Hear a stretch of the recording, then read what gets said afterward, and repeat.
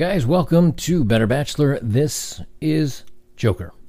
So today I'm going to talk a little bit about life satisfaction. And I had my other video that I posted just a couple of videos ago about why being single is awesome and why it's the best. And oftentimes we talk and we talk about why people become unhappy and why the divorce rate's so high and why all these other statistics or these other stories that show people are just unhappy. And a lot of times we'll get people that come on here on my channel or on any of the other guys going their own way stuff, and they say, "Man, that's just you. You've been hurt. Who hurt you?" Well, this is a study that came out, and it's about happiness and life satisfaction. And this is Our World in Data, and this is a revision. They just had something that come out from 2017. It's a new revision. But I guess this is a pretty large statistical poll. I'll try to put up some numbers here. I don't have them right in front of me. But this was self-reported life satisfaction. And they go through and they show kind of a map of how everybody reports themselves as how happy they are.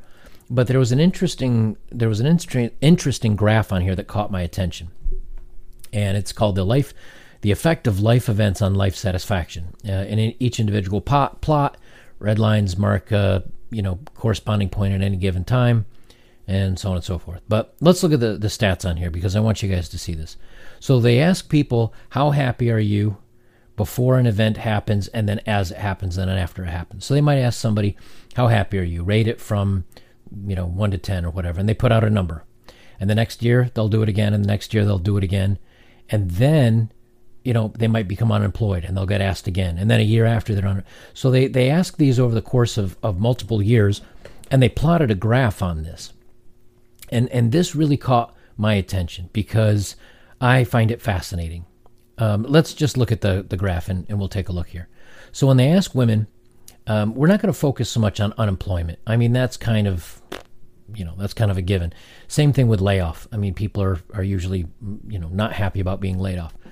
But what I want to focus on is on the women's side for marriage, okay? And that's going to be the upper right graph here. If you look at it, 4 years before marriage, they're a little less than average happiness. And then it starts going up, and it peaks when the year that they're married. And then if you notice, it goes right back down to as happy as they were before, which is just average. And as a matter of fact, on the 5th year after marriage, they're unhappier than average. Go over to the guy's side.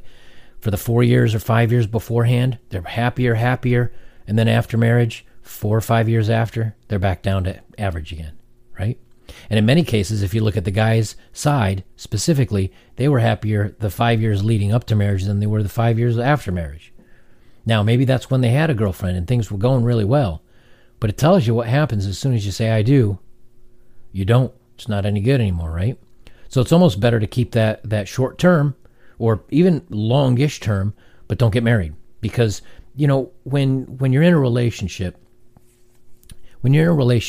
and things are good, for example, like I'll use just a quick example from my life. I'm now a little bit overweight. Not lots. I should weigh about 145. I think I'm around 170. So I'm about 25 pounds overweight, a little more than I want to be. When I was in a relationship and things were going well, we were both active. If I put on a couple of pounds, she'd tease me about it, vice versa. We kind of kept each other in check a little bit. If I got attitude or she got attitude, you put it in check. And if the other person says, this is the way I'm going to be, and if you don't like it, it's over, then you just end things, right? You just say, well, you're not the person that I fell for anymore. But once you get married, you can take all that for granted. You don't have to keep the other person happy with you. They're there. They're kind of trapped in many ways. So after you get married, if your spouse or you gain 10 pounds or 20 pounds or 30 pounds or 50 pounds, and the everything that the activity in the bedroom chamber goes away, there's nothing you can do about that. You're now trapped. There's nothing holding anybody accountable. But when you're single and you're not married, they're held accountable. Because then, or not single and not married, I should say, in a relationship and not married, they're held accountable because if they start acting the fool, you just walk away, or they walk away, right? So you can see here, once you kind of say, I do, and everything's assumed, and no one really has to try anymore, things go south. They go south hard. And everybody's less happy after marriage than they were beforehand. Now let's look at divorce, right?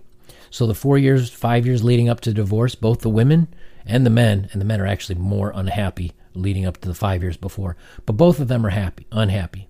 And then the year of their divorce, they're both back to average again. And then the men are immediately happy for the next 5 years, and the women slowly get there. It takes them 2-3 years, but eventually they're happier after the divorce. What about widowed? Well, you can see both lines, man, going up when your spouse is sick, they're not doing too well. The year that they die, that's a bad year. But both bounce back. It takes the guys a little bit longer to bounce back than the women, but both bounce back. In many cases, if you look at it, they're happier than they were when they were married. They're happier now that their spouse is gone, right? Look at birth of a child. Same thing. It's excitement right up to it. We're planning it. We have one. And then both are unhappy. And this goes 5 years after. So this is when the child's 5 years old. It's out of diapers. It's out of the young stages. What's this all mean?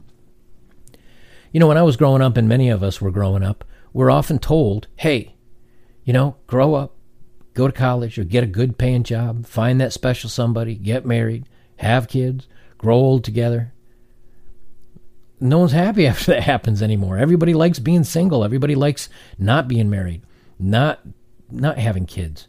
And you can say, hey, that's what I want. I've seen some posts by some younger guys saying, man, I still want a family. I still want to have kids someday.